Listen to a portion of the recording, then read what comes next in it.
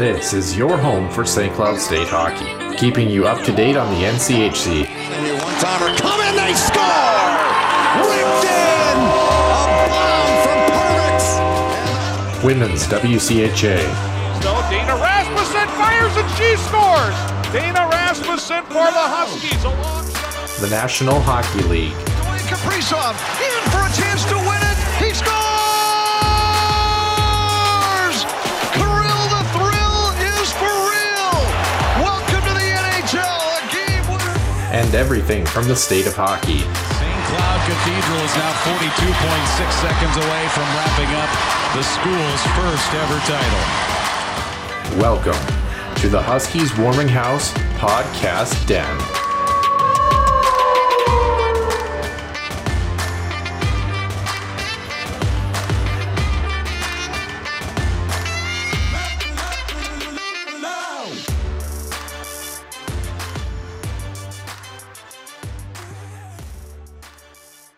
And welcome into episode number 110 here on the Huskies Warming House podcast. Myself, Noah Grant, joined by the illustrious, the illuminating Nicholas Maxon. Nick, what? Don't give me that look. Come on. You're just practicing your creative writing skills. I get it. It has nothing to do with me. You got light bulbs behind you. How can I not use the word illuminating? And let's be honest, Caleb Peabody has called you on it before. You have your lights on today, so... I have a different camera on, which makes them seem brighter than what they usually are. The question is Nick Maxon on and brighter than he usually is? We're going to find out here. We got a lot of topics That's a great question to discuss here in the Huskies Warming House podcast. I almost said the Huskies Illustrated Weekly Roundup. That's the first thing that comes out in our show. We have a lot of transactional news related to both St. Cloud State and not St. Cloud State, so we'll definitely get into that. The main portion of the show, we did have a listener mailbag about all things pretty much NHL hockey, as well as the Minnesota Wild. They're deep into their series with the St. Louis Blues. Game 5 coming out on the day that this will come out tomorrow. We're recording tonight on Monday. It comes out tomorrow, Tuesday morning, before Game 5 at home at the Xcel Energy Center for the Minnesota Wild. And then our extra ice session, we're going to talk St. Cloud State coaching needs, both on the men's side, the women's side, as well as the goaltending position that was rounded out for men's hockey as well. So without further ado, Center Ice View News and Notes in the Huskies Illustrated Weekly Roundup. Center Ice View News and Notes. Center Ice View provides you with the best coverage of St. Cloud State Huskies hockey, from game notes, recaps, photos, and more. Go to centericeview.com.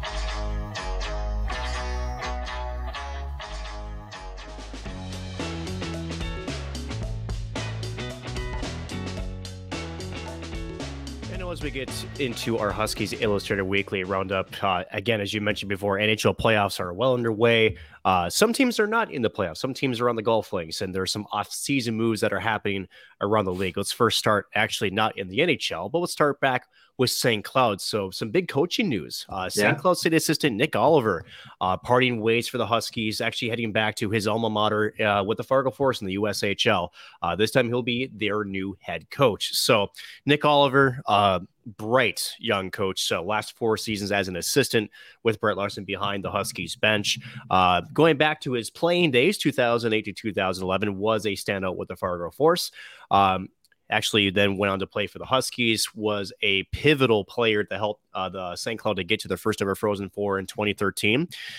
It seems to be the city of Pittsburgh has magic for St. Cloud, because that was also in Pennsylvania, right? So, and then was an assistant for Sioux Falls in the USHL from 2015 to 2018 before joining St. Cloud behind the bench, again, as an assistant, as you mentioned before, to Brett Larson.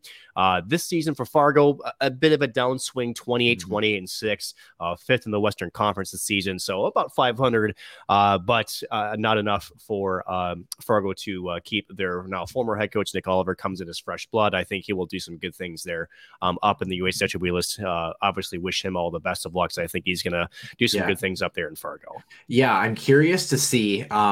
Speaking of Fargo, by the way, so they had, I forget who their longtime head coach was, but he left, and then their new coach was only there for a single year, and it just didn't pan out, I think, for a variety of reasons. But I'm curious to see, and this is not a knock on Nick by any means. Nick Oliver, I think, does a really good job of kind of being a player's coach and bridging that gap. But I know that when we talk to him, he's a very dialed in man. He's very serious. And I'm curious to see if his head coaching Suarez, this is his first kick at the can at being, at the head of a hockey team, to see if he can take that, intellectual prowess that he has and turn it into getting a group of 20, 25, 30 players to buy into that system. I'm curious to see how he bridges that gap, how he utilizes his assistant coaches, and kind of brings that, because like you mentioned, his wealth of hockey knowledge is extensive. Yes. The dedication and time that he puts in, his ability, in scouting at that level and knowing what he's looking for to help guys transition to the next level, and guys coming into that USHL level now. Of course, prior experience in Sioux Falls. He was actually the director of scouting too, as well in that role, in addition to being an assistant coach. So he brings a lot of skills and tool sets in that toolbox. I'm curious to see if now he can articulate that as a head coach, because as we've seen with another person who's going to be in this group, Mike Yeo and the Flyers, sometimes people can't bridge that gap. I'm not saying Nick Oliver can or can't. I don't know either way. We don't know yet, right? We're going to find out, and I'm really excited for him. Me too. Did a couple, hockey and chill sessions, for my time in St. Cloud, and breaking down film with him. You can tell he's a very attentive to detail kind of coach. Definitely knows the game in and out, both offensively and defensively. And as you mentioned, though, the role of the head coach is, how can you get your group of players to play the way that you want to play, to be able to connect with them not only as athletes but as people. To be able to be approachable, yet also be able to put the foot down and hold people accountable. It's a very fine line to walk. And, I think from some advice I've had from other head coaches, sometimes it's not a linear path. Sometimes you have to kind of go up and down on the line depending on the day. I think he can do it. And obviously this will be his first big test of that. So again, we'll have to see how he does. I do think he's got a great future ahead of us, and we do wish him, as you mentioned, the best of luck. I just wanted to add one more quick thing too. What a guy to learn from in Brett Larson, by the way, too. Yes. A great articulator, someone who learned from Scott Sandlin. I mean, the hockey world keeps on giving if you're willing to sit there and listen. So, a lot of bright minds here, and excited for Nick. Unfortunately, the worst part of this whole story is the St. Cloud Huskies lose a very prominent and very effective assistant coach. Yes. Although knowing St. Cloud and their ties to Fargo, maybe that strengthens that up a little bit, because a lot of their recruits, seriously, Evan Bushy too, slated to come in sometime either this year or next year. I don't know for sure, but another Fargo Force, product. Most recently, Jack Peart was there for a stint. A lot of the new guys too that had just came in through the USHL draft moments ago, actually, are coming in under Nick Oliver too. So, like you mentioned, that pipeline might be strengthened, and it's about the only good thing for St. Cloud to come out of North Dakota, let's be honest, besides myself, of course, right? Like, we'll go with that. Sure. Okay. Debatable. What is kind of debatable though, Noah, is maybe some decisions happening out east. The New York Islanders parted ways with head coach Barry Trotz after 4 seasons. He won a Jack Adams Award as their head coach, 2 conference final losses to the eventual Stanley Cup winning Tampa Bay Lightning. 13-game road swing to start the season because, again, UBS Arena, their new barn out there, very close to LaGuardia Airport and right next to the tennis courts out there for the U.S. Open. That was a tough stretch. And then when they did get back home, never really found their footing. It was just not a great start to the season. 50 games in 99 days. So, I mean, that's a lot of hockey. Just not a great way, but at the end of the day, no, you don't control the scheduling, but you can control how you respond to that, right? So also won a cup in Washington before he took that job in 2018, where I think a couple surprising moves. I think a lot of folks were surprised that Washington didn't re-up him for at least another year. New York was happy to swing in and get him. Again, had some success this year, just didn't pan out. And Lou Lamoriello, on 1 more year left on his deal as GM, probably looking to make sure that maybe his job is safe as they move forward. In total, Barry Trotz goes 152, 102, and 34, which is a .587 winning percentage in this time in the behind the Islanders bench.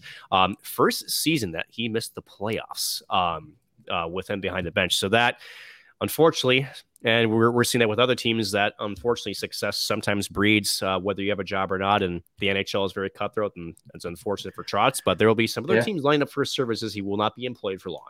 Yeah, it's unemployed for long. I definitely screwed that up. Yeah, well, it's a curious. Well, the Islanders screwed this one up too. This is a very curious thing to me, and I know that if you read Lou Lamoriello's kind of things and his quotes, they were kind of odd about. They were kind of keeping things close to the vest. I don't take a whole lot of stock into some of them where he talked about how he hadn't consulted the players, which they just had their player meetings last week. So I'm going to assume that had some piece. He was very adamant in talking about how this season's performance in and of itself was not the sole reason that Trotz was given away, essentially. but his pedigree and even his time with the Islanders still kind of speaks to success. I mean, it was a resounding success in the way that he played. One of the things that, and this comes from an article in The Athletic that they had talked about, is that they maybe believe that his style of play is a difficult thing to uphold through an 82-game season. It looks better in the shorter spans. You have a COVID year, you have a playoff bubble, you have these stints where that defensive shutdown game, playing these 2-1 contests, it looks good, but that attention to detail, that defensive juggernaut, Minnesota Wild fans know it all too well. It's a difficult way to play year in and year out and try to find long-term success. So I don't know that there's a ton of bearing on that being the other sole reason that you would let a coach like this go. Could you say the locker room needed a new voice? Maybe, maybe not. But Barry Trotz and his resounding success as a head coach is, I think, laid out right in front of you. I mean, it's not like Mike Yeo, who has had a track history of not being successful in previous tenures in the National Hockey League, right? And to your point about playing style too, it could be where, the league is transitioning to more offense, right? And, with, maybe a defensive first style. I mean, the Minnesota Wild have been, well, for lack thereof, almost a decade plus, have been trying to find a way to get out of that style, right? Because they understood that this was not something that the way the league was trending was going to get them to a successful regular season, but also maybe be competitive in not only just the first round, but multiple rounds in the Stanley Cup playoffs. And so, is it maybe a knee-jerk moment maybe for the Islanders? Maybe. Obviously every coach has their style and the way they want to play. And, to me, I look at it as I think Lou Lamoriello is trying to secure his retirement more than anything. Just because, again, he's got 1 year left on his deal. Say what you want about Barry Trotz. Like you said, he has a track record of success. He's a Stanley Cup winner very recently with Washington. So obviously there's probably more behind the scenes that we don't know. And as you talk about a quote in The Athletic, it was Rangers head coach Gerard Gallant that said, I've been there, I've been there recently, and knowing him and knowing how his pedigree is, there'll be plenty of people lining up for his services. And one of them could be Detroit. Just throwing one out there. I'm not sure. This was actually a listener question, kind of a 3-parter. The other thing I wanted to throw out too is they did say his leash with veterans like Zdeno Chara, Zach Parise, those guys was a little bit too long sometimes in terms of giving them a little bit more runway than maybe they should have had in certain situations. I don't know. But the 3-part question, essentially, we kind of just answered this. Why did they give Barry Trotz the axe? But the second question that you kind of alluded to, which team do you think, could use Barry Trotz next? And how long do you think he'll stay without a job? I don't think he makes it through halfway through the summer without being unemployed. I mean, I think he gets scooped up pretty quickly. I like the Detroit route. Is there another fit for a team that feels that they maybe want to kind of get rid of a body? Is the Philadelphia Flyers another really good fit? They're without Mike Yeo now, which we'll touch on in a moment. Is there any other team that you think maybe kind of stands out to you? It's hard to say because, again, there is a little bit of something with the style that he wants to play. I think there is a little bit of that too now. I don't think it's, I would say like the majority of the reason why. But I guess we'll see, right? Because, do you have, for example, in Philadelphia, what you had, Alain Vigneault, who was a very experienced coach himself, and then Mike Yeo, who we'll touch on in a a bit, right? Not good. Not great. But at the end of it, too, do you want that veteran? Do you want a veteran coach? Or do you want someone that's new and maybe has a little bit younger blood that maybe can connect? Because I know Philadelphia is going through quite a transition themselves, right? Detroit, I think, is probably a better landing spot because you got a mix of veterans and you got some younger guys coming up. And one of the biggest reasons Detroit, I think, maybe held themselves back was maybe defensive structure, honestly. Yeah, seriously. They've got some good offense. I mean, holy cow, speaking of back end, how about Moritz Seider? Holy cow, is he really, really good. Lucas Raymond, also a good young star for Detroit. So maybe you put some veteran coaching there. I think there could be a good fit there. We'll have to see how Detroit's management approaches that. But feel free to jump. I know we have Otto in here. Feel free to jump to Mike Yeo. We've been alluding to him, so we might as well jump to that one first. We'll just jump to him right now because surprisingly, Chuck Fletcher parts with a core piece. Yes, I know. And and I laugh at that because seriously, he never did that in Minnesota. It was just something he never did. I'm actually still surprised that Chuck Fletcher's still behind as a GM too, honestly. So some surprise, so not so much surprising. So Mike Yeo was, again, the interim head coach right after he came in relief of Alain Vigneault, 17-36-7 in his interim stint. I'm not a math guy, but that's not great. Sixth head coach in team history since 2010. If that doesn't give you an idea of some of the struggles the Flyers have had in recent times, and mind you, 2010 was probably the pinnacle of their success when they were in the Stanley Cup final against Chicago, right? That was a heck of a hockey team. Flyers are now the number 4 team in Philadelphia. Do you want to count for all Philly fans? Average attendance barely eclipsing 10,000 a game. And for those who know Philadelphia, and yeah, they're crazy events, but that's a sports thirsty market. This move, unfortunately, makes total sense. And I would imagine, too, if I'm ownership, if it's Fletcher, that's probably having that conversation. He goes, either you get rid of Yo or you're going with them. That kind of thing, right? So there's a very big decision because I don't think Chuck Fletcher's job is as nearly as safe either. I think he's on a short leash as well. And if this next season doesn't show any sort of improvement, I think he's out even before the end of next season, depending on what happens. So let's go back a little bit because another personality that we all were shocked when he originally got the job is not surprisingly out of a job. Pierre McGuire, Ottawa Senators firing him after only 10 months on the job as vice president of hockey development. Let me say this. I have nothing against Pierre McGuire. I actually think he articulates some stuff pretty well. He's got an energy to a lot of sportscasters don't bring. However, there was always, at least in my mind, what do you call it? Sort of the excitement sometimes and then clouded the judgment. And I'm not sure if that's accurate. Ottawa obviously felt that they needed a new voice in that role. So Pierre no longer with the Ottawa Senators organization.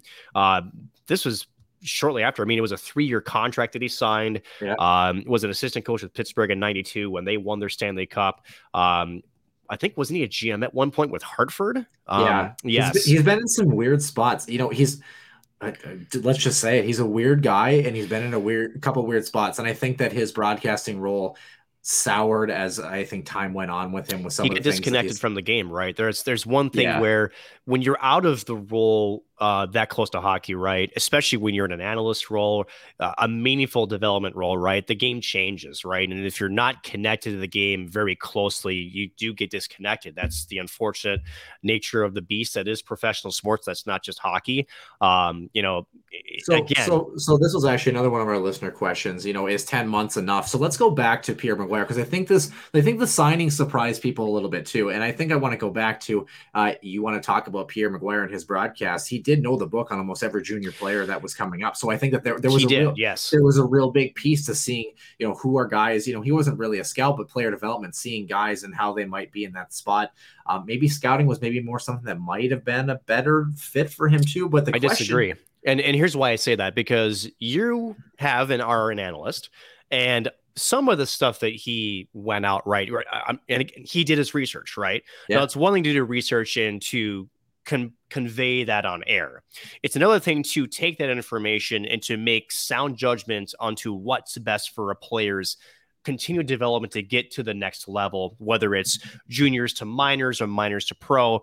Those decisions that he has affects a young player's career from a very young age. And it could be where you make the wrong move and a player's career is very much altered, right? So whatever he was doing obviously drew the attention of upper management that said, I'm not sure this person, whether it's decision-making or whether it's, whether it is the scouting reports or, whatever the case may be, whatever he was in charge of with that information wasn't conveying the results they were liking. Yeah. So let's talk about a good comparison here. Paul Fenton, 1 year for the Minnesota Wild. Is 10 months enough to evaluate something like this? It can be, because for Paul Fenton, it was never about the direction, because I was at the press conference when I was an intern at Fox 9, and we asked owner Craig Leopold this question: was it the direction or the draft or anything to do with the direction of the organization led to this? And the answer was a flat no. It was his communication style. It was his management style. Yes, he was kind of known to be just my way or the highway kind of guy. And that just doesn't work in pro sports. It just doesn't at that level. So I don't know if it's a fair comparison, Noah, for that, Men's, just because you're comparing apples and oranges. But to the point of the question, is it enough time? Depending on what's happening, it can be. Yeah. And you almost have to credit an owner like Craig Leopold that if you have enough information and it's only been 10 months to sort of pseudo admit you made a mistake, and he admitted that also in that press conference, it's a tough pill to swallow. But he also did mention I'd rather admit it, own up to it, and make a correct change. And because he did that, he landed Bill Guerin, and look what's happened since then. So sometimes owning up to it and at least getting rid of what's maybe holding you back is the best thing. And for the Minnesota Wild's prospects, I think they're sitting okay with that decision. Yeah, definitely getting rid of things that holding you back. So that will be the last time we will hear from Nick Maxon here on the Huskies Warming House podcast. Yes. No, yes. Just kidding, Nick. I'm gonna take your last point here because we are gonna roll through here very quickly and get onto the main portion of the show. But yes, great discussions. We are cruising here so far on the Huskies Warming House podcast. So I can't wait to see where we fall off a cliff and crash and burn. But things that pretty close didn't crash and burn for this man. I thought that they might, considering that he was involved in the Kyle Beach scandal back in 2010 as part of that front management office here. But Winnipeg Jets general manager Kevin Cheveldayoff, 3-year pact through 2025, taking over back in 2011, 4 Stanley Cup final or playoff appearances, and 1 conference final location spot to boot since that relocation from Atlanta. He was kind of a guy that I thought maybe was on his way out. I feel like he's kind of been up and down in his decision-making as of lately. Quickly, your thoughts? Do you think that this is the right move for the Peg? I think it's a show-me contract, honestly, for 3 years. Cheveldayoff, as you mentioned, been there now for 11 years since they moved from Atlanta. You kind of wonder what Paul Maurice's influence was with Cheveldayoff. It does speak wonders to Paul Maurice and his decision to just up in the middle of the season to drop what he's doing. So does that maybe signal is more behind the scenes than we're aware of? It might. We don't know that for sure. But anytime you extend a GM, especially after a couple of missed playoff opportunities, a lot of the core hasn't really changed. I do get the sense that there's going to have to be some significant changes to this roster to get them over the hump. Now, could you say that they've had some injury problems? Obviously, the Dustin Byfuglien situation was unforeseen and really not much you can do about that. So they've had some tough things to deal with. But nonetheless, they're going to have to start showing some improvement. And I mean, geez, Winnipeg earlier this season, I thought was looking pretty good, and injuries killed them. So we'll see. More needs to happen, but I think he's in the right spot, but improvements have to be made or else he might be out. Also, maybe a potential landing spot for a guy like maybe Barry Trotz. Who knows? The thing that's interesting with Winnipeg, their press conference at the end was kind of weird. Paul Stastny obviously is potentially on his way out as a free agent, but comments from Captain Mark Scheifele talking, like he made a comment something along the lines of, I don't know if I'm going to be here next year, that sort of thing. He's got 2 years left on his contract. So you kind of wonder what's going on in that locker room, if there are things behind closed doors that maybe kind of need some tweaking. And it kind of comes to the point, right? I think, when you extend Cheveldayoff and a GM and there's pressure from not only obviously as competitors, whether you're on the ice or off, right? Everybody wants to win. I think there's some ownership pressure now too, that, hey, guys, and I think there was maybe a warning, in those postseason, maybe those interviews, exit interviews as they call them, right? Whereas you're taking the temperature of the room, but then you're also probably saying, hey guys, if I'm going to keep you around, we need to start showing success, or guess what? I might be forced to move everybody. So maybe it's a signal of that, where that was part of the conversation in the exit interviews. I think that's possible. Do we know for sure? No. But again, I think, as I alluded to, there's going to have to be some improvements for Winnipeg, or else you might see some core changes and maybe a possible rebuild. Who knows? Yeah, Mark Scheifele, curious case, great offensive player, kind of a defensive liability for a guy who's a top 6 centerman in the National Hockey League, but could be worse, Nick. Could be Rocky Wirtz. Anyway, moving on. More St. Cloud State hockey news. This one a little bit sadder here. Former St. Cloud State hockey coach Charlie Bash, winning 181 games with the St. Cloud State Huskies, passed away on May 4th at the age of 96. So curious story for him. And I'd love to get Bill Prout's thoughts from Center Ice View at some of these things too. I know that he's met with some people that probably knew him a little bit better than we did. Obviously, initially hired actually as the football coach in St. Cloud back in 1968, added responsibilities of hockey head coach and actually taught classes with his biology degree. So kind of a jack of all trades kind of guy. Head coach for 16 seasons from 1968 until 1984, ranking 3rd all time among St. Cloud State Husky head coaches with those 181 victories. So our condolences to the Bash family, and you will definitely be remembered as one of the iconic guys that essentially turned St. Cloud State hockey into what it is today. He was at the forefront of that transition back, in the 70s and 80s and preparing them for that Division I level. I think that success at the D2 and D3 level doesn't come without a guy like him.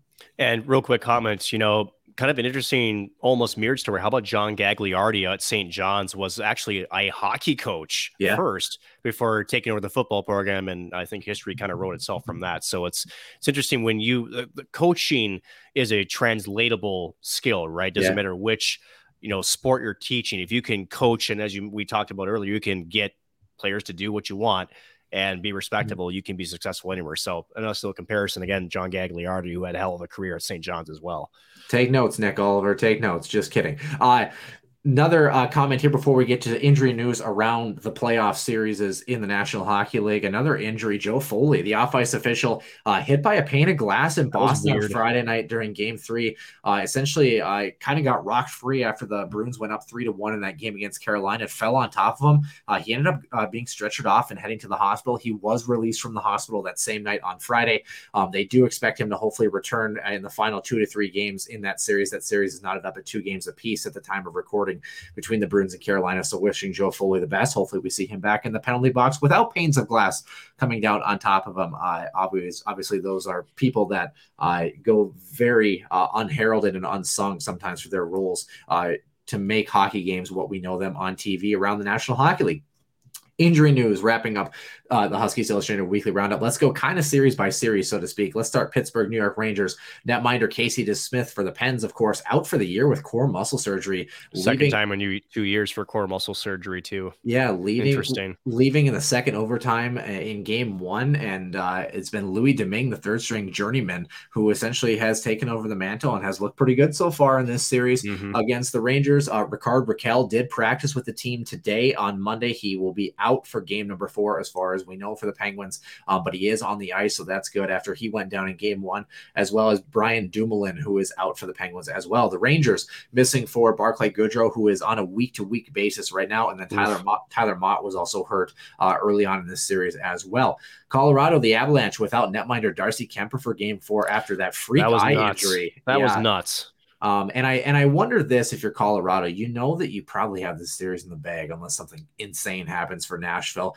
Maybe it's just he's got swelling around that eye from a stick going through the cat eyes of the goalie mask. Maybe you rest him, see if you can snap Game 4, and then just see if you can just kind of rest the boys and, get him back up to speed and up to health here, because I think the Avs with or without Darcy Kemper are in a very good spot in this Nashville series, especially Nashville missing Andrew Cogliano and Ryan Murray, and then Mark Borowiecki.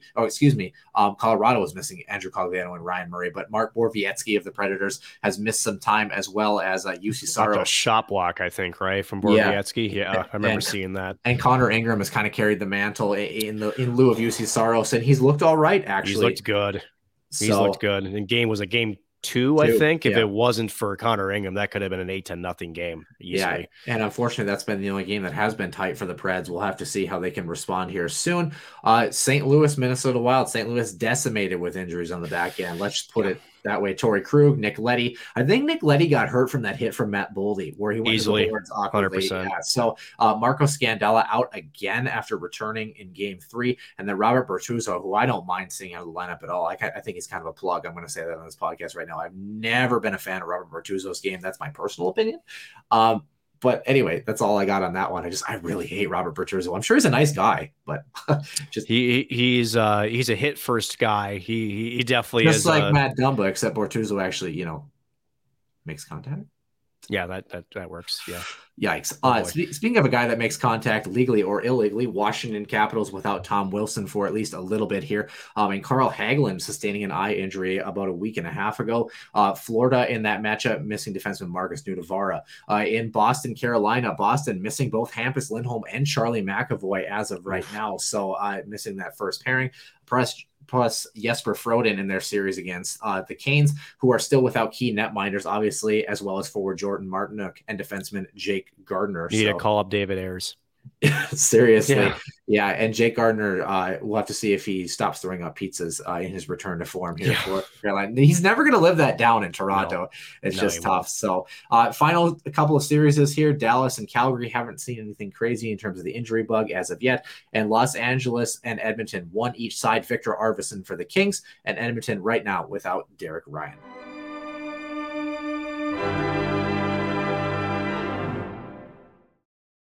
Welcome into episode number 110 here on the Huskies Warming House podcast. Nick Maxon joining myself, Noah Grant. Nick, we got a lot to pack into this show. I think I'm just going to start the show. Normally I ask you how you're doing, but I'm going to start with my own story, if you don't mind. Sure. Hockey is a fun game until most of the time, until you get like us, where you start getting older and out of shape by the second. But beyond that, when equipment malfunctions, sometimes it can be hilarious and sometimes it can be really freaky. I had to get a new pair of skates the other night. Kind of interesting. So for those who don't know, if you ever take a look at the bottom of a hockey skate, they are actually what's called the toque. That's the white part that essentially is clamped onto the. For those playing the home game, it holds the blade. Let's keep it simple. Yeah, but on the other side, it is actually riveted into the bottom of the skate, and there is a footbed in between there, kind of a plate that is in between, sandwiched in between, and those pieces essentially keep the skate together. Well, I was transitioning backwards, and the entire side of my toque and all the rivets ripped out, and the toque actually ripped out, and the bottom of the skate ripped out. And I fell backwards so hard that I actually bruised and strained both of the front muscles in my neck.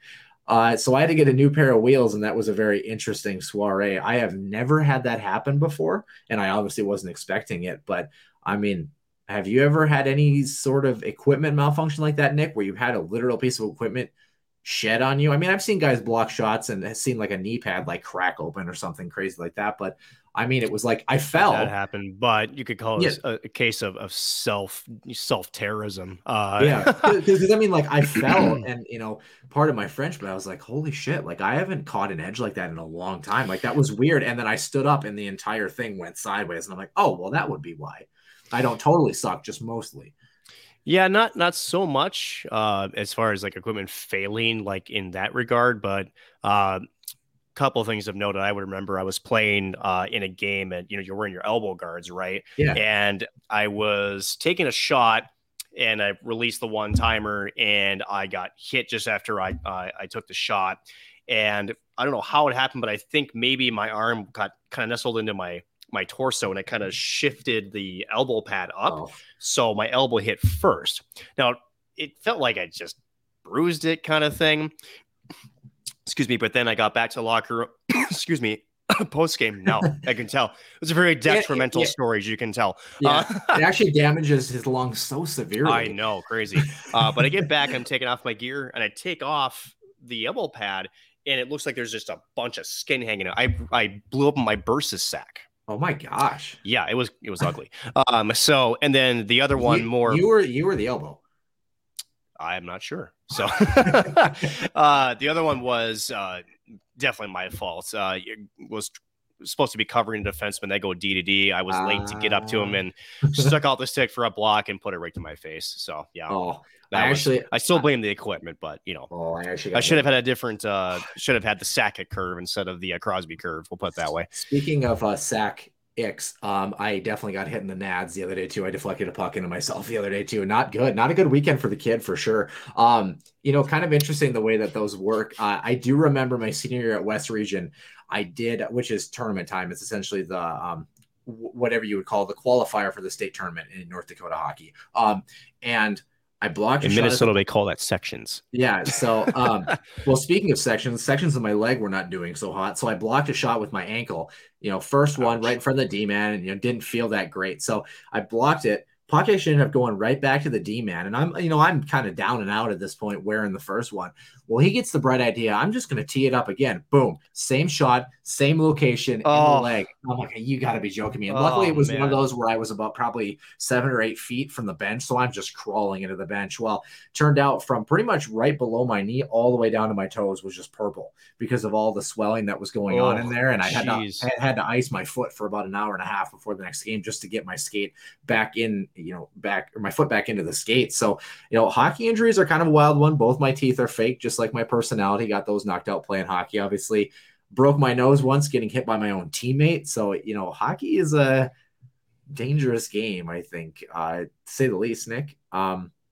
But nonetheless, speaking of things that we did that are dangerous, we did do a fan mailbag, Nick. That is dangerous. Yes. That is very dangerous. And even more scary, we had some people actually respond to us. Nick, I'll give you one hint and one hint only. We're going to skate to one song and one song only to figure out who might have had this particular tweet. Number one, why has the puck scribe been avoiding me? When will Alex Micheletti admit that starting Fleury was the right call for the Minnesota Wild? We'll touch on that in I don't have a a buzzer, but can I buzz? You can.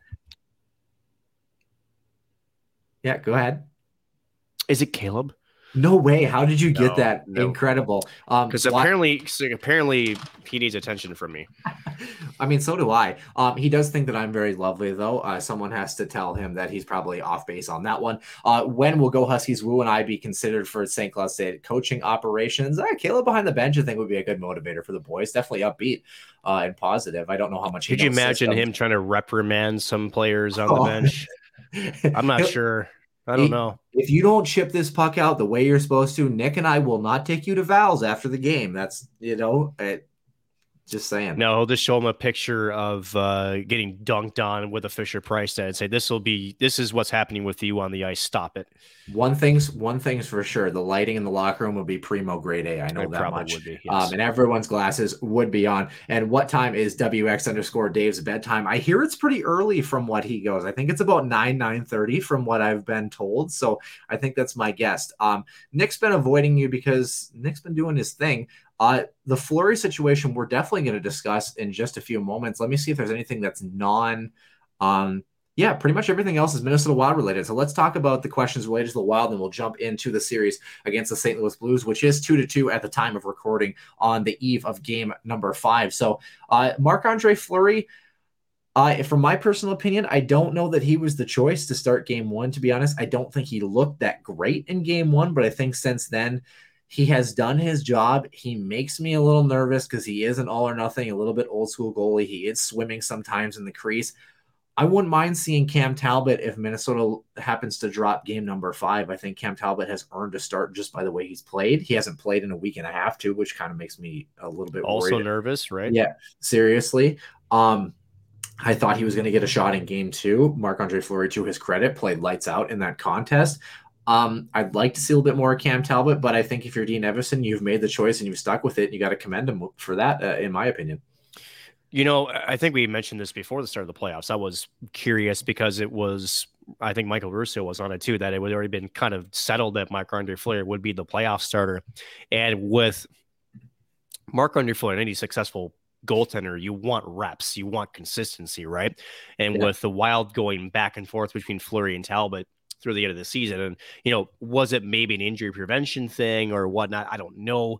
But I was a little bit put off by the fact that if you were going to start Fleury, why didn't you get him some more reps, in a row to get him up to that? Game 1, you could see there was some rust there, maybe some nerves attended to, but I think as far as what you traded for, you're getting exactly what you were hoping for, right? A guy that, is energetic, a guy that's great in the locker room. He's provided some really big saves in times of need. And I do think sometimes the Minnesota Wild defense have been bailed out by him, a couple of times. Now, he can't obviously do everything. Yes, when you can't lay a hit, Matt Dumba, come on. Anyway, seriously. So, but for young players, play the puck with your stick first, please. Or, as you mentioned, if you're going to play the body, gotta make it happen. You got to get it. As you mentioned, you got to get one or the other. You can't leave with nothing. If you leave with nothing, you have not done your job. Just ask the Mavericks a couple weeks ago, right? And we talked about let's build on that a little bit. You at the very least disrupt the play, even for a half second, right? Even if he's got to go back and regain the puck, that half second could be enough time for your partner, your Brodeen or another forward to come back and maybe tie the puck a little bit more. That puck never ends up in the net. So either way, I think you've gotten what you've wanted out of Fleury. I think that Minnesota Wild, again, we talked about at times, have been a bit porous defensively, and I don't think it would have mattered whether it's Fleury or Talbot that was in the net. That I don't know if you really could have swayed the pendulum any differently. So I'm happy with it. Big pivotal game 5 coming up at home. But the good news is the Wild are virtually unbeatable at home, even though they lost game 1. I think they'll be all right. So I'm confident. It's been a weird, been a weird series. The goal margin, the smallest goal margin was last game, 3 goals. All the other ones have been 4, so it's kind of been odd. And a couple of those empty netters. Yeah. But speaking of disruptors, as you kind of mentioned, kind of a two-parter here before we get to the big guns here. So I'm going to combine 2 questions. One of them was, should the Minnesota Wild be using their 4th line more? And number 2, how do they involve Tyson Jost into the game plan a little bit more? Dean Evason seems very hesitant to try different things in game. He's been playing very well in a limited role. I understand there's been a number of penalties, but it'd be nice to get some more 5-on-5 looks. So this is if you're taking penalties, right? Kind of a difficult set of questions here. I think number 1.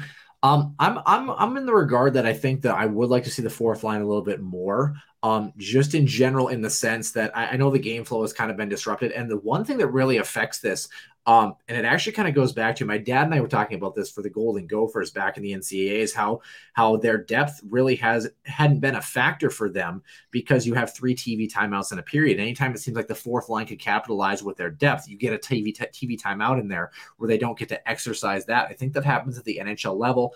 Penalties disrupt that. I think the 4th line, what did they play? They played 5.5, maybe 6 minutes in the last game. Correct. They didn't play a whole lot, so I think a little bit more is slightly warranted. But I also understand you go with the big guns and know what you trust. As far as Tyson Jost, I think he's played well. He definitely hasn't produced by any means, just in that role. But I don't know that Tyson Jost is a guy that you look at him and you say, there's a guy that we need to seriously be giving him more minutes, because the question is, at the expense of what? At the expense of who? Correct. I'll start with the point 1, right? And that is, so in general, right, you need more from your 4th line, I think, is how I would phrase it, right? Yes. Your 4th line has not really been playing like a 4th line. In fact, I would argue the Grief line has been more of a 4th line that can score, because they can forecheck, they can hold possession, they can really grind and tear down the opposing D, and the opposing forwards and tire them out, right? That's what your 4th line is supposed to be. Tyson Jost isn't the biggest kid. Neither is Brandon Duhaime, even though he's got wheels, and I love that about him. I wouldn't be shocked if we see Nick Bukestad come in for Game 5, just to try to get a little bit more size and maybe a little bit more puck control into that 4th line, because when I've watched the 4th line last couple of games, they have not held any sort of possession in the offensive zone. That's what your job is. You know what the problem is, too, and I understand why he's in the lineup. He's pretty much a protective servicer of sorts. Nick Delorier's got to come out of the lineup, man. He does. I'm sorry, because he does not drive possession. He's not. I think of guys that have kind of filled that role. Your Curtis Gabriels, your Chris Stewarts of years past. Those guys both could really add an offensive push. And Nick Delorier, when he came to the Minnesota Wild, was providing that. Granted, that's regular season, but he was adding that. But I think you combine that with, it's his first playoff series.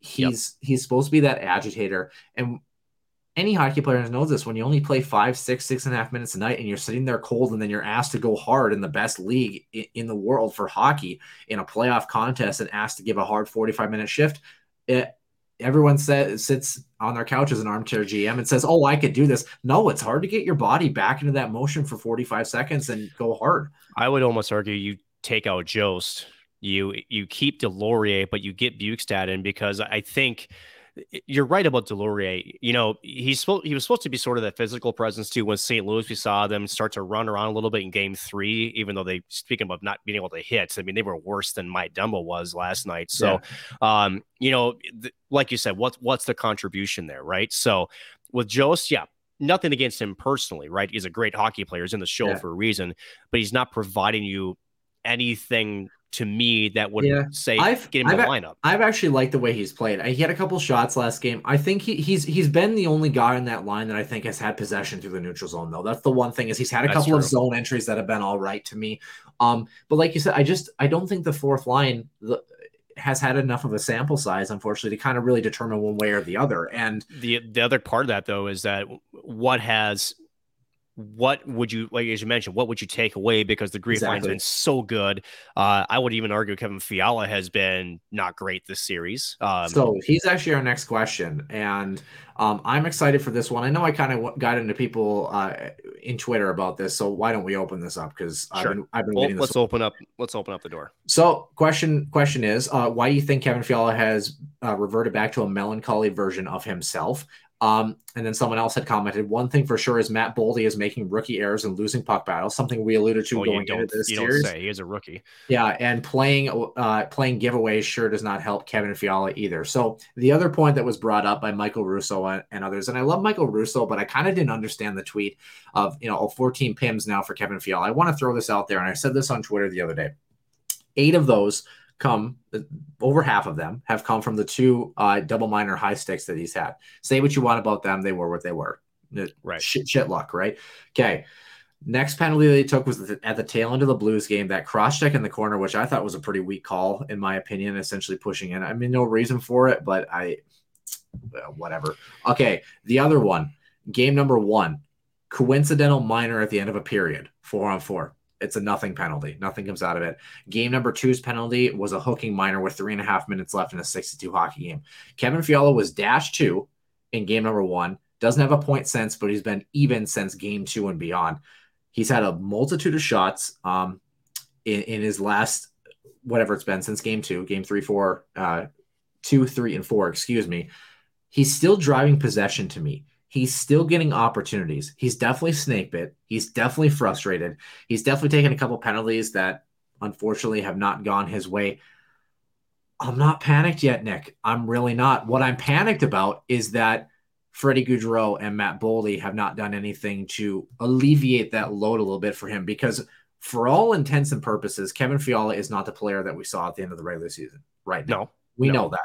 But I also, for lack of a better term, he's been working his nuts off, man. He's definitely put in the effort to try to engage in corner battles. He's driving to the net. He's carrying pucks into the zone on zone entries. He's doing all of these things that you're supposed to do when you're not scoring, which is generate offense and create chances. They haven't been the great A's that we've been accustomed to in Kevin Fiala's tear at the end of the regular season.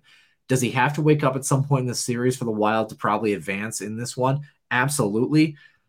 I'm still not at that point where I'm terrified yet. Now, if he's cold or if he's garbage in game 5, then definitely I'm jumping in that train. But I still think he hasn't been a liability yet. Do we need him to be more than just not a liability? Absolutely. But I think the effort is there. I think the process is there for Kevin Fiala. And I think he's frustrated. I'd be frustrated too in that situation. So let's compare this a little bit, because we have a great comparison to last year in Kirill Kaprizov. Yeah. Who, as we know, and this goes to Matt Boldy a little bit too, right? The playoffs are a different animal. They just are.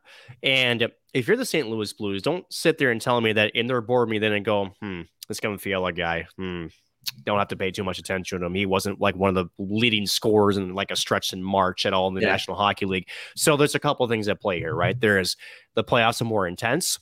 The Blues are a physical team. They are usually pretty well structured defensively, even despite the injuries that are on their back in the forward group, especially with Ron O'Reilly, to name a couple. They're good defensively. They can be.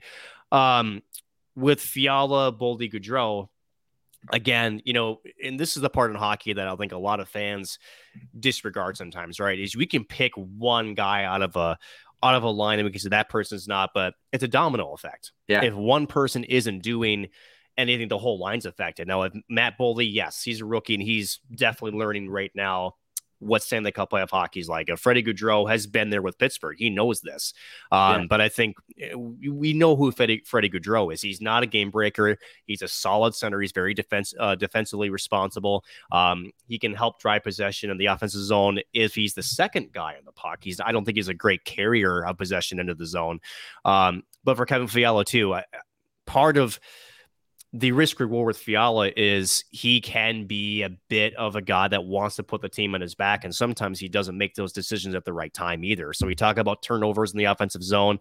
I think the point Russo was trying to make, Noah, was if you're not scoring it, yes, maybe the tweet wasn't worded very well, that if you're struggling, you can't be taking penalties. And granted, with the double minors and stuff, there's some luck in that involved too, but you also are putting the team a little bit out of sync. And does this affect the fourth line conversation? Yes, you can't put your fourth line if you're constantly killing penalties. I think the Wild have been a little bit snake bit to being on the PK too much.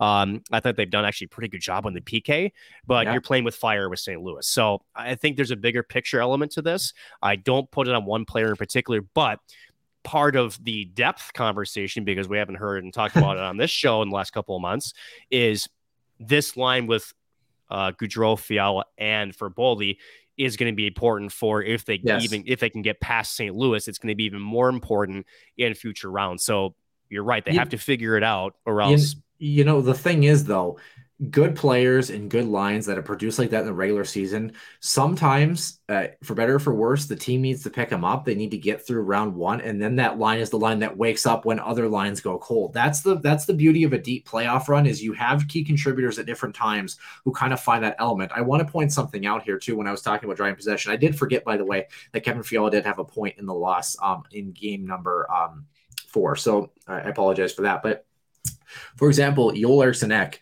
has an absolute beast for sure. He has 14 shots on net in this series. Kevin Fiala has 11. Okay, so that I point that out because their ice time is very comparable. Their shift numbers are very comparable. They're both good PK guys. Kevin Fiala has really grown defensively in his game this season, by the way. I've been very impressed with his deployment throughout the season. To me, he's doing the right things, and I think he's really trying to, like you mentioned, with Freddie Gaudreau and Matt Boldy being his first playoff action at the NHL level, kind of trying to pull those guys along. And for whatever reason, you're not getting a bounce for Kevin Fiala. You're not getting the Freddie Gaudreau in the slot who somehow slips free and just, gets a greasy one in front of the net. Matt Boldy, of course, scored, the other day, but other than that has kind of been non-existent in this playoffs besides a couple of physical hits when he is engaged. So for me, I think it is kind of going down to a whole unit type thing. Maybe Dean Evison, dare I say it, maybe he feels like he wants to shuffle that unit up a little bit. Maybe Nick Bukestad maybe gets a look with one of those guys, and Matt Boldy drops down to some limited minutes. I'm not saying that that's the answer. I'm not saying I have a crystal ball, but I think maybe there is some sort of offensive infusion that needs to maybe happen to maybe jumpstart one of these guys a little bit. But my main point being, I don't think Kevin Fiala has been this woe is me liability for the Wild yet. He continues to obviously hurt them if he can't find a bounce, if he continues to be snake bitten. Similar to what we saw with penalties too. Similar to what we saw with Kirill Kaprizov, who didn't really open up until about game 6 or 7 of last year's series against Vegas, and then it was too little, too late. Couple goals in garbage time at the end of game 7 there. So, am I not thrilled with Kevin Fiala right now? I think that's fair to say, but I'm not concerned. I'm not, oh, this guy's not a playoff performer. Oh, this guy can't show up. Let's not forget, in that play-in series a couple of years ago against the Vancouver Canucks, Kevin Fiala almost single-handedly carried them through that series. Don't say that this guy isn't a playoff performer. Sometimes when you're on a torrid pace, especially at the tail end of the regular season, and everyone and the numbers are looking good, it's easy to compare that to a playoff matchup and say, oh, this guy just doesn't have what it takes. What's going on with Kevin Fiala? Sometimes as a player, like I talked about, you have 11 shots on goal, 4 of them go in and you get the bounces. You have 11 shots on goal, you take whatever it is, 6 or 7 penalties, and you go -2 in game number 1. Sometimes that just happens in hockey, where you can have good stats making up for bad games, and you can have bad stats really bringing down a player that maybe hasn't been totally terrible as of yet. So Kevin Fiala definitely needs to produce a little bit. I'm not concerned yet. Game 5, I think, will be a little bit more tell-all, but definitely if he can wake up for the series, the Minnesota Wild should be in really good shape, I think is fair to say, Nick. Final question. Here for this kind of an interesting one. Why does the NHL keep pushing the Wild Blues games back to 8:30? Games 1 through 3 were all at 8:30 Central Time. It's called revenue. Yeah. Are the California ratings really that important? A staggered starts, they understand, but why not move the Leafs Lightning games back to 8:30? Because the Leafs are in the East. Yeah. If you just read your own question, your answer is already planted, whatever. That would be 9:30 Eastern time would be the start time for that, which would be very late. And and whoever wrote this is complaining about California's ratings. How about the own team's hometowns ratings? Come on, people. Yeah, especially why would you not want Toronto, Tampa Bay prime time and smack dab at 6:30 at night? Especially with the Toronto market. Yeah. Come on. There's your answer. But yeah, Nick, any parting thoughts before we head on to our extra ice sessions? Is there anything you wanted to add about this series as we head to game 5? The interesting thing is, by the time we have our next show, we're going to have the answer for the outcome of this round 1. Yeah. I think if you're Minnesota, must win game 5. for sure. Obviously now it's a best of 3. We talked about it before the show, Noah. They've been very, very good at home. They can't sleep that as a laurel because that won't carry you through. But you want to be able to have confidence going into St. Louis for game 6, that if all else fails, you at least have a safety net at home for game 7. Yeah. That is the home ice advantage. But, which they've essentially reestablished, because we talked about, or a lot of people talked about, when they dropped game 1, they had to find one on the road. They did that. Both teams did their job on the road so far in this series. Correct. So you have to hold serve at home. I think that, for me, the Minnesota Wild, you got to tighten up a little bit in the neutral zone. I think you got to contest more pucks at the defensive blue line. Just because, again, I thought that they had a little bit too much possession carry-ins last game. I really thought that they went to school a little bit. They're making some pretty good, smart plays with speed and then dropping things off and backing Minnesota's really good speed defensive core back a bit. So, Ford's got to be better about also trying to pressure against the wall there too, really trying to contest those pucks, force them to get it deep, because we've seen with Spurgeon, Brodin, especially Middleton, have been really good at retrieving pucks behind the net and then making quick transitions forward. And of course, with Marc-Andre Fleury behind, he can also play the puck, although I get really nervous when he does it. He can do it, right? So at the end of it, I think they're going to be okay, as you mentioned. Again, try to stay out of the penalty box. If you can get a power play goal, for God's sakes, that would even be more of a help. So they've had plenty of chances, we'll put you that way. And if they can find a way to get one to click, that confidence can also build for the next couple of games. Hopefully one more game after that. If you can win it in 6, that'd be even better, because I don't see how Nashville can stop. I think they're going to get swept by Colorado. Yeah. I just don't see it. They're just completely outmatched. And so if you can get a little bit of rest before the start of round 2, if you can finish it off, that would be helpful, especially as Dean Evanson talked about trying to get fresh legs into it. It's not that they're banged up, but it's a grind. These series are a grind, and anytime you can get fresh legs to get some guys a rest is always helpful. Key for me is limiting the neutral zone chances so that when the dump-ins are forced in the Minnesota Wild zone, the defensemen have that extra second or 2 for puck pickups. I think when the Wild have been really hampered, it's when their defensemen have been under duress and feel like they don't have an outlet or enough time to make a composed play when the puck is being floated into their corner. Because as a defenseman in the playoffs, you're going to play hard, heavy minutes.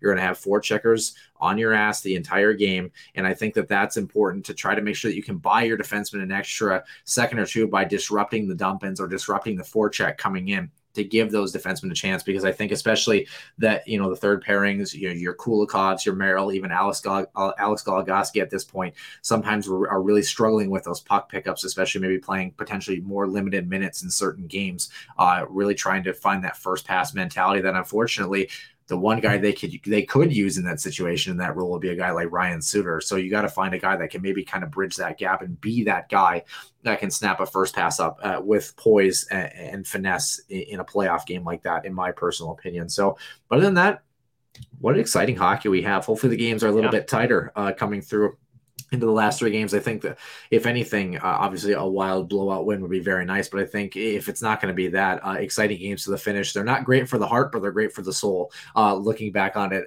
in a couple months afterwards. So that will do it for the main portion of the show here for episode 110. We will head on to the extra ice session where we talk all things St. Cloud State men's and women's hockey.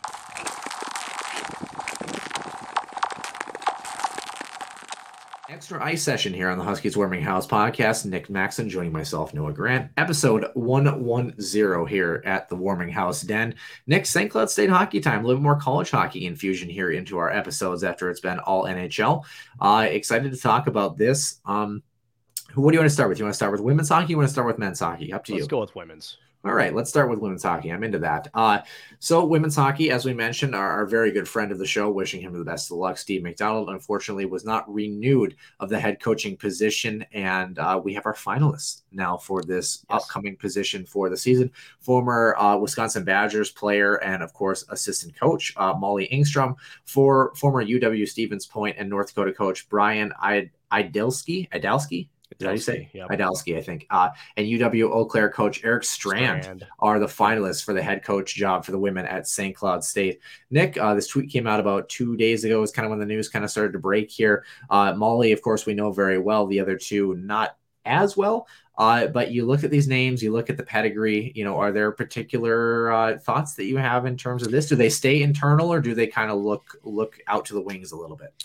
This is always the question for the organization. I think is tough, right?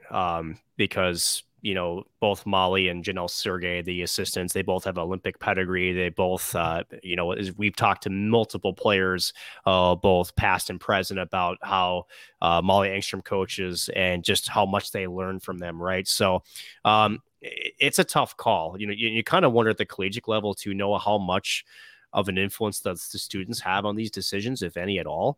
I would think that Molly comes with some high praise from the current core, but does a guy like Adelsky, who has but not only Olympic pedigree recently, but also has a lot of success in his coaching career as well, in terms of having sort of that winning attitude, and how much does that weigh in? So I'm not sure if this is a question of internal versus external, but for this squad that we have hyped for the last couple of years and has, unfortunately, for lack of better terms, maybe underperformed a little bit, and have not taken, I think, the size of steps we would hope that they would. This is a big hire. This is a big transition, because if there's one thing we can say about Steve McDonald's regime, and whether it was him or maybe it was Molly or Janelle, they started to get some pretty good recruits in. The recruiting classes have been better. Just the product on the ice was not quite as where we want it to be, right? The wins and losses weren't there. So to me, I think Adelsky comes in with a pretty good edge here, just because of his head coaching success, also at the Division I level and USA Hockey type tenure. Yeah. I would think Molly's right there with him. Eric Strand, who again, UW Eau Claire, I believe. Yeah, Division III. His pedigree is really good. Really good as well. So this is tough. All three of these people I could see behind the bench. Question is, what separates them? And obviously we know Molly pretty well. I don't know the other two particularly very well, obviously on a personal level. The question is, what are they going to try to convince, Heather Weems or who else, in terms of why they're the right person for the job, and how they can get this program over the hump, per se, because I think there's a lot of great pieces there. I think they've got, some really solid people and athletes there. And the question is, what sort of changes are needed to make that happen, and what's their game plan? So, again, I think the move that was unfortunately necessary was made. And again, we were never one that celebrates somebody losing their job, that's for sure. Again, Steve McDonald was a good friend of ours here in the podcast, who wish him well. It just unfortunately didn't pan out for him, and unfortunately for St. Cloud, you have to sometimes make tough decisions and move in a new direction, and have to see how this goes. No, I'm curious if there's any one of these candidates that sticks out for you, and I'm more curious not if it's external or internal, but more of this, because we've seen how, with Brett Larson coming in from a winning culture and a winning pedigree with UMD, right, and how he's carried that here to St. Cloud on the men's side. If you're Heather Weems, what are you looking for in a coaching candidate with a program that, as we talked about, has had its struggles?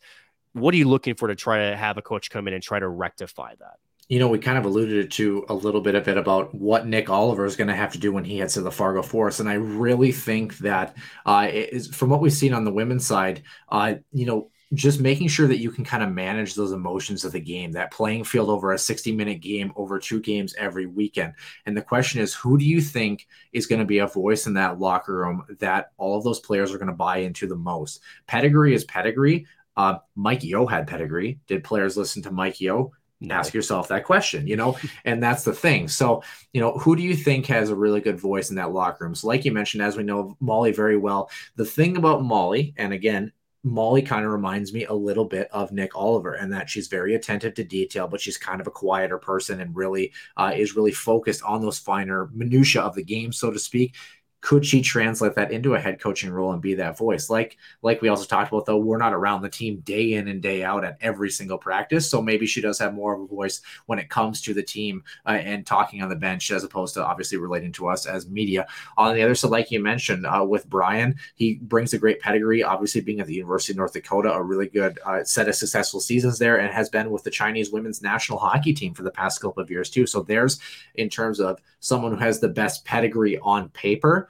Do you think that being, in another country like China and being able to kind of relate to some of those players internationally is going to be a very good bridge and a very good gap as far as trying to be able to relate to the players who are coming in internationally and infusing that with the players who, of course, are coming in from Canada or coming in from the Midwest and coming from the States, and being able to get all those players from different backgrounds to buy in because of the understanding of his diversity in the game of hockey.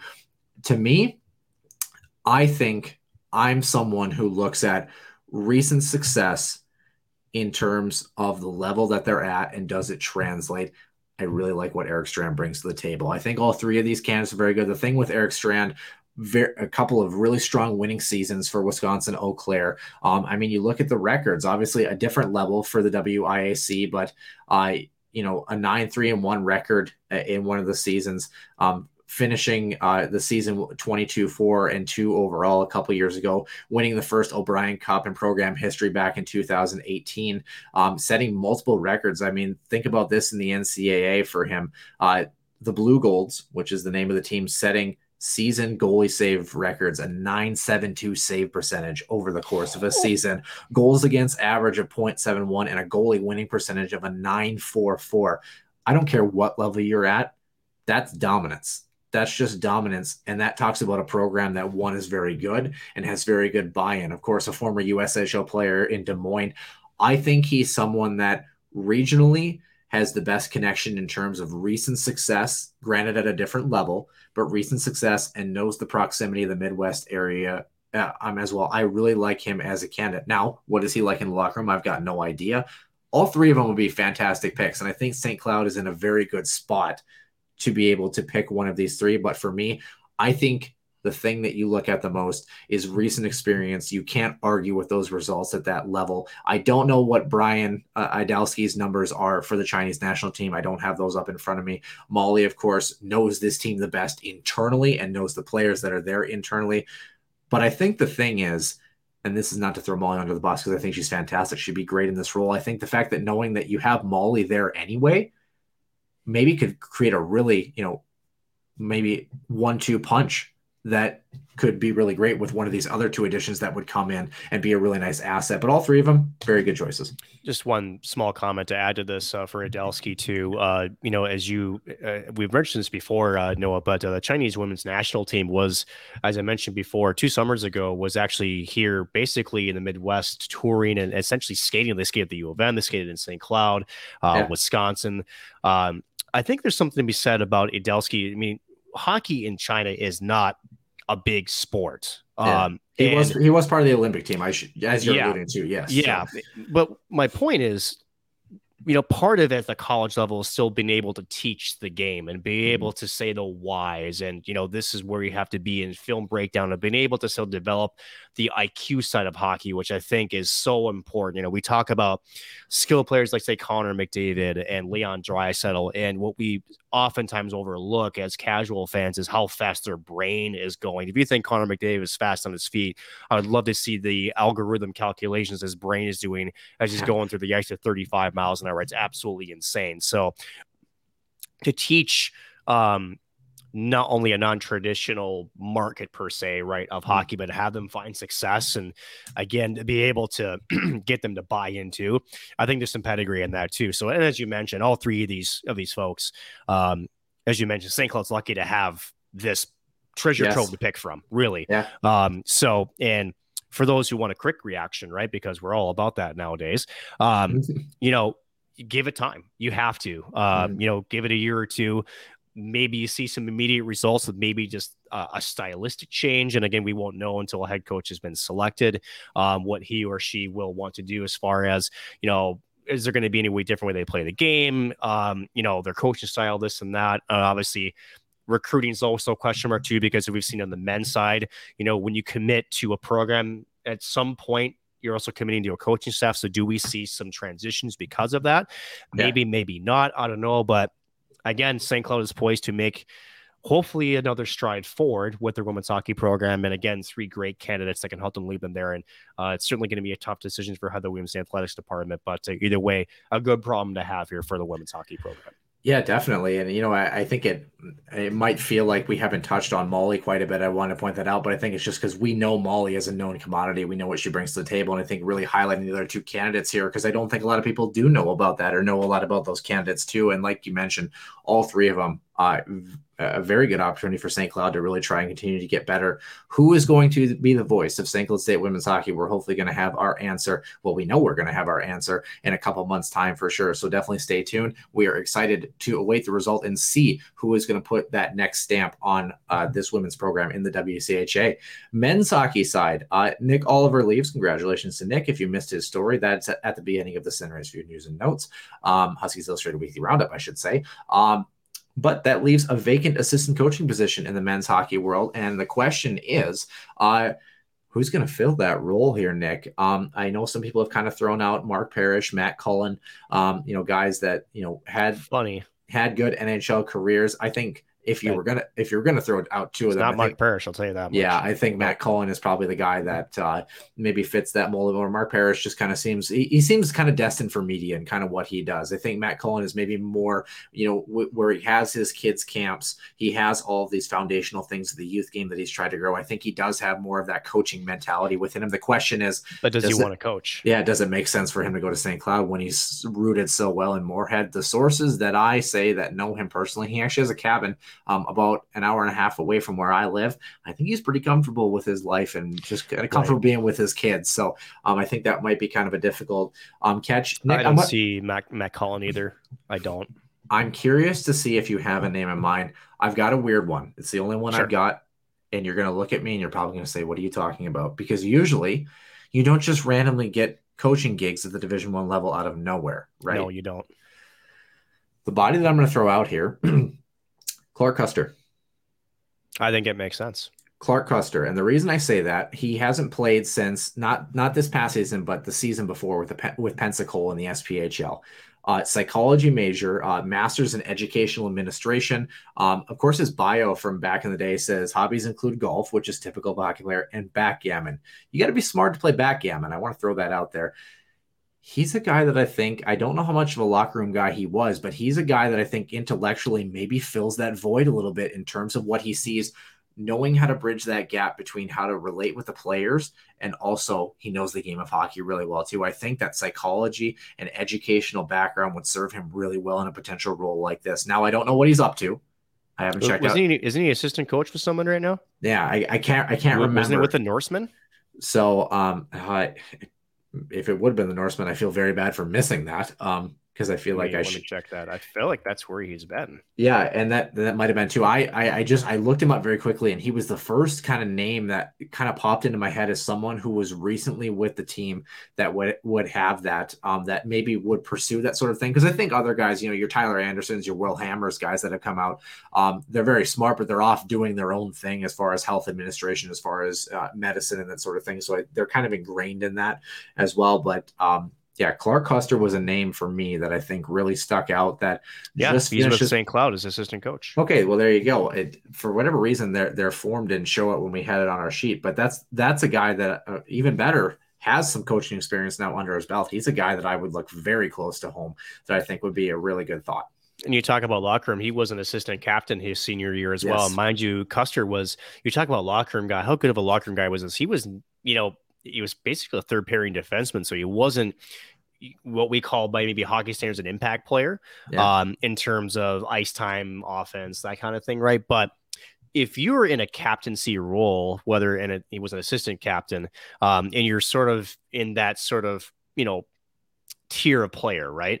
I think that says actually a lot of volume as to what impact you do have in the locker room, because certainly it wasn't like a Sam Henches where he's out there and you're expecting him to score or, make an impact on the game. You certainly are as a defenseman for sure on the other end, but you're not looked at as like a game breaker. Right. And I think with obviously having some assistant coaching under his belt now, again, it's no different than the other person we talk about as far as coaching candidates is, he's got coaching now. Now, is there are other ventures in his life that he's pursuing, right? Is this sort of a side gig for him with the Norsemen? Is he looking to stay in hockey full time? I think it does make sense if he wants that. The other part of it is, does St. Cloud, do they promote RJ Anga, who's their current video coach? Does he jump up to the bench for an assistant coach? Or does he stay as the video coach, and then Clark Kuster, if he's interested and gets hired, does he go behind the bench? There's a lot of moving parts to this, right? So I don't know. He's a name. I don't really have another name specifically, Noah, but I did. It's interesting. How I ended up picking him. First of all, I'm very chapped that I didn't know that he was part of the Norsemen, because I've seen the lineup card. I mean, the Norsemen have played the Taros plenty of times and kicked the absolute crap out of them this year. The Norsemen are a very good hockey team this season. So I'm kind of rattled I didn't know that. So Clark, I am so sorry, man. But I'm not sorry about picking you, even though I didn't know what you were up to, because just with his pedigree intellectually, I think he's someone that, especially on the back end, you talked about him being, that third pairing, maybe seventh defenseman, kind of had a tumultuous ride at the Division I level. That's an important piece for an assistant coach, to be able to relate to some players who maybe aren't getting ice time they're looking for, maybe didn't have the development path they thought of. Being able to kind of bridge that gap, especially on the back end or whatever it may be, as an assistant coach, and being that voice, or knowing what you're trying to do as you learn the scouting, now being at the NAHL level, those are all pieces that Clark can really bring to this table. I think he's a name that definitely should be thrown out there, and I'm glad you concur, even before we realize that he is actually coaching and actually doing, hopefully what he loves. Well, I realized it, you didn't, so yeah. don't bring me in that gap. Come on. I'm here for comedic relief. Have you seen my face? I have a face for radio, so don't steal my line. Don't do that. We're like two peas in a pod. That's trademarked. Yeah, that's fair. So, but the only thing we have that's trademarked, right? But to that point too, and Clark Kuster was also part of the national championship team run. So when you talk about conveying to players who he had to work so hard for every opportunity that he earned, right? So, and whether it is, say, a guy like Adam Ingram, where someone's got a high pedigree, right, that comes in, transitioning from juniors to college, it's a big step, right? And sometimes you're not getting the bounds as you're not performing the way maybe you are used to, right, at that level. I mean, look at Jack Peart the first couple of weeks. It was tough. I'm starting to figure out a little bit towards the end. Yeah, the playoffs looked a little bit shaky, but that's, again, playoffs are a different beast, right? He's a true freshman. He's an 18-year-old, right? Going now 19, I believe. So going into an NCAA playoff role, that's some big roles to fill. He's going to be looked on next year to actually play a pretty heavy minutes role. Again, with the emergence of, holy cow, Josh Lidke. I mean, you talk about a story that Clark Kuster could really sort of almost, compare to. I mean, Josh Lidke coming in wasn't really a regular starter beginning of the season. Then Lidke just sort of outworked everybody else. I mean, what was it? Trey Ball, sometimes Bushy, that was sort of rotating in and out. And for Luke Jaycox, who came back as a covertier, he really sort of saw a very diminished role in terms of his on ice participation. And that's just the way that sports works sometimes. So I think he would be a great fit if he ever threw his hat in the ring. That's the question, right? Is he interested? And more so, does St. Cloud have other names that they want or they have conversations with, right? Or the thing is, Clark Kuster knows the NCHC. I know with this conference, a lot of the coaching pedigree, you want to know this conference, at least have been either a part of it as a player or as a coach. I think that's important because this is the best and most competitive conference in all of college hockey, where you have to be at your best night in and night out. So Clark brings that because he was a part of it. So we'll see. Either way, I think it's important to touch on Nick Oliver and what he brought to the team. We talked about a little bit earlier too, Noah, but what they're losing in Nick Oliver is an infectious personality. And again, young guy that's relatable. I think, again, you can kind of see a replacement there with Clark. Again, a high profile player, again, played in some high profile games, again, Frozen Four appearance, back in 2013. So there's some similarities there. Question is, does Brett Larson have now, with a completely renewed staff essentially now, what is he looking for? Something different? Who knows? We'll just have to wait and see. The question is, whoever's the new assistant coach, can they rock the earbuds as well as Nick Oliver did on the bench? That's the real question. Yeah.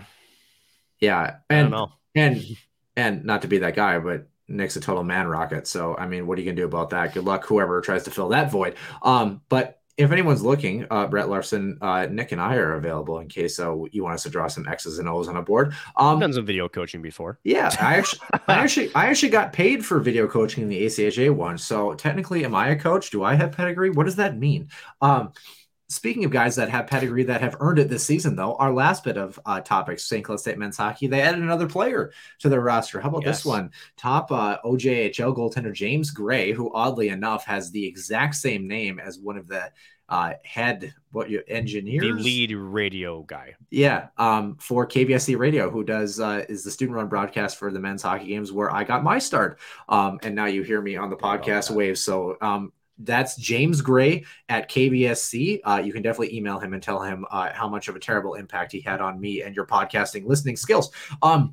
But goaltender James Gray committing to St. Cloud State, 6'2", 187 pounds. The North York Rangers in the OJHL, 38-13-2 record overall for the team this season. Second place in the South Division that they were in, and he himself finishing with a 25-9-2 record, 3 shutouts on the season, a 9.31 save percentage, and a league best 196 goals against average. So did not compete the previous season due to COVID. Was coming off an injury-laden season the year before, was actually working with Pittsburgh Penguins netminding coach Andy Chiodo. Ciccone. Yeah, during that time. So someone tweeted this, and their tweet was, they made me laugh. Their tweet was, LOL OJHL, what's that? Well, I know who that was. Like, come on, dude. How about just because you're a Maverick fan, I don't care. Yeah, and how about the SJHL? How about the AJ? How about it's called Junior A hockey in Canada, and we've seen a couple players from Huskies hockey that have come and filled that void. Most recent being, I believe, Tyler Anderson is our most recent. Yes, and then it's also is Ryan Rosborough not in that same? He was, yes, from Ontario. He's an Ontario kid too. So how about the bigger question though that we may have just been answered, because now with transfer Dominic Basie. And now with James Gray, I think the question's been answered of what might happen with the other goaltender that was slated to come in. Is he doing another year of juniors? Yeah, interesting conversation. Of course, like you mentioned, Jackson Castor is the other body that's there for St. Cloud State up at the Division I level. So maybe Sioux Falls is looking to give him another look, and the Huskies want to give him one more year to see what he can do as well. Yeah, it's an interesting conversation, and actually something that I hadn't really thought of a ton. I thought of it a little bit, but I think so. Honestly, I mean, but they're different leagues. See, the thing is, when you post numbers like that in Junior A hockey, maybe that's exactly the route that St. Cloud is looking. Is they're thinking maybe, and I mean this in a nice way, maybe James needs a little bit more development, so they're going to bring him to the Division I level. And I say that and most fans are going to go, huh? What do you mean by that? Don't tell me that Isaac Posh isn't going to get development at the USHL level. He's surrounded by a lot of good people. The OJHL and Junior A is a little bit more hit or miss. Now, he worked with Pittsburgh Penguins goaltending coaches. Yes, we talked about that. But maybe bringing him up to the Division I level, giving him a look as far as trying to get him bigger, stronger, getting him to develop maybe in that third goaltending role. Then you know that Jackson Castor is kind of hitting the end of his career in terms of that sort of thing. Then maybe Isaac Posh is the next body, and Dominic Basie is the stopgap in between those that maybe takes the place for the Huskies there. So that might be a route that St. Cloud is kind of thinking in terms of development too, because let's be honest, if it's not this year, if it's not next year, for sure the year after is kind of maybe where we're going to start to see the youth goaltending infusion really take shape for this Huskies team. The goaltending position is going to be a lot different than when we had the David Rennick show for the past 4.5 years out of his 5-year career as a St. Cloud Husky. So it's a very interesting point.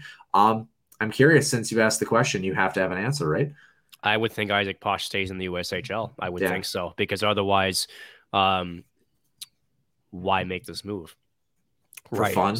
Right. And I think, well, and think of it this way. There's, and I don't know this for sure, but there's been rumors with Dominic Basie's, shall we say, commitment as far as to the game, and whether that's, the physical side, meaning the workouts, or the, commitment to whatever's being coached. Or the fact that, let's just be honest, he played on a not so great NCHC team. Right. And does that have a factor? Maybe. Yeah. So, and again, with great goaltending trios, as we had all three of their previous goaltenders on, Castor, Lamoureux, and now David Rennick, 2 of the 3 now departed, right? They were all great friends. They were all great teammates. They push each other. So you want that good chemistry and you want that internal competition. Yeah. What it tells me is St. Cloud with Isaac Posh, whether it's individual wise, and I think there's some room for growth there as well. And if you have an extra year of juniors, why not use it? You want some goaltenders at a similar level of development to push each other, right? I don't think Isaac Posh was at their levels between either Kuster or to Dominic Basie. So this gives you 3 solid goaltenders. It gives you a little bit of injury protection, obviously. St. Cloud didn't figure that out at all this last year. And let's not discount the fact, and I think we keep kind of running around it a little bit. Guys, Jackson Kuster could absolutely turn a corner next year and be the guy. I think we have, Dominic Basie kind of penciled into that slot a little bit tentatively, but honestly, Jackson Kuster could have a really good camp coming in. The coaches know him very well, and he could be the guy. He could get the start in the season, and he could absolutely run with it. He's a good goaltender. I don't say what you want about the Quinnipiac game. He's a good goaltender. He is. He wouldn't be on the roster if he wasn't. And let's take it a step further, Noah. Again, goaltenders are they're creatures of habit. And for him, he wasn't getting consistent minutes. He got it essentially in a need situation. And it was, dare I say, just timing wise. I mean, it's not a great situation for him to be thrusted into a playoff for conferences. Just ask Louis Domingue. Right. So, and to that point too, Noah, sometimes people can rise to that opportunity and like you said, and really take hold of the mantle. Some don't. Well, the question is, big save Dave Riddick, in his first game with Nashville had a very poor start. The team didn't start well around him. And it's like, does Connor Ingram get the shot to shine if, big save Dave posts 30 of 32 and the Preds win 2-1? Those are things that, that's just goaltending. Right. So, I mean, obviously training camp and then obviously the non-conference schedule will be very telling for the Huskies. Do they rotate goaltenders to see? Do they have a better idea maybe at a training camp who's going to be starting? Do they now with not I won't say a true number one because it was David Rennick's net, but maybe because it's more of a question, do they do more of a goaltender rotation now where we have one Friday, maybe one Saturday, until maybe somebody emerges and takes that mantle? I think the one thing's for certain, Noah, that it's very much anybody's net at this point, which is good for all 3. And it'll be a nice competition to see who grabs hold of that job and holds it or maybe not. Yeah, well, as Herb Brooks would say, that's not Jim Craig's net until he wants it. We'll have to find out. Nonetheless, again. Yeah.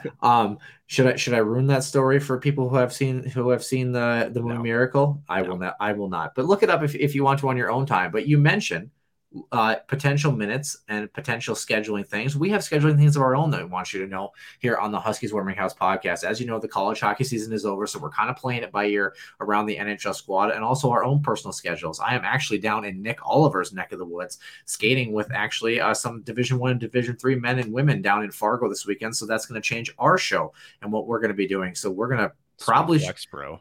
Well, I'm just telling people where I'm going to be. Hopefully Nick Oliver should come out with us. That'd be great. Nonetheless, regardless of what Nick Oliver is doing, what we're doing is I think we're going to do another Monday night recording coming up on next week and a Tuesday morning release for episode 111, episode 111 here on the Huskies Warming House podcast. So if that changes, we'll let you know. Someone did ask me on Twitter, which is the place to be for all those announcements that are related to our scheduling changes here on the Huskies Warming House podcast. At Warming House Den on Twitter is usually where you'll see it. And we try to update you as early as we can, but also potentially as close to what the original show time was supposed to be as well, too. So we do our best. We try to be flexible. We promise we're not trying to disrupt the schedule of podcasting because we know and value our listeners and know how much you guys like that consistency. And we enjoy having you here on the Huskies Warming House podcast. So obviously find us on Twitter as well as HuskiesWarmingHousePodcast.com.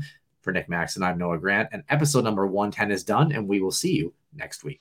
One-timer,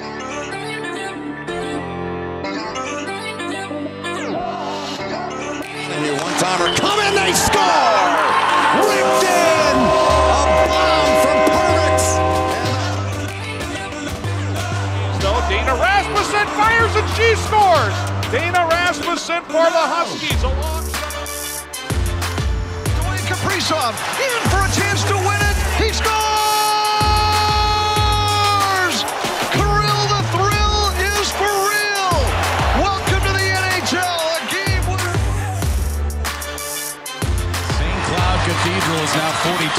seconds away from wrapping up the school's first ever title.